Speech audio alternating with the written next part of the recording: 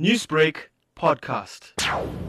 Nothing's really happening in the Tongaat CBD itself. Some foreign national stores are closed, and they've closed on their own accord for their own safety as they felt threatened, but some shops are opened and business as normal compared to yesterday. You mentioned that they felt threatened. What exactly was the threat?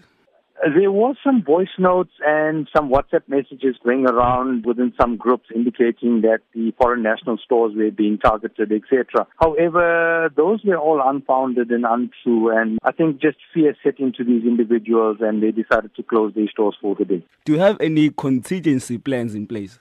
Yes, SABC have got members in the CBD standing off, as well as constant patrols have been put in place. Security companies also have basically been patrolling the areas and stuff like that. So there are some contingency plans put into place. Anything else about that?